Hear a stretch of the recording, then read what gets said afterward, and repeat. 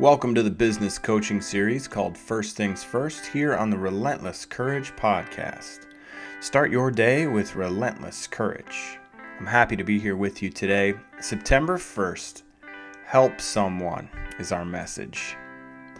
I get in the trap of thinking this needs to be something really big every time. It doesn't. We all appreciate the viral video of someone taking the time to help the vulnerable person cross the street, or the stranger buying someone's groceries because they sense it would make a big difference. It probably does, and these are the types of things I'm talking about. Maybe it's taking the time to make an introduction that could change lives.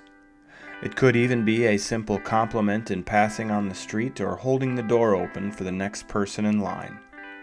There are opportunities everywhere.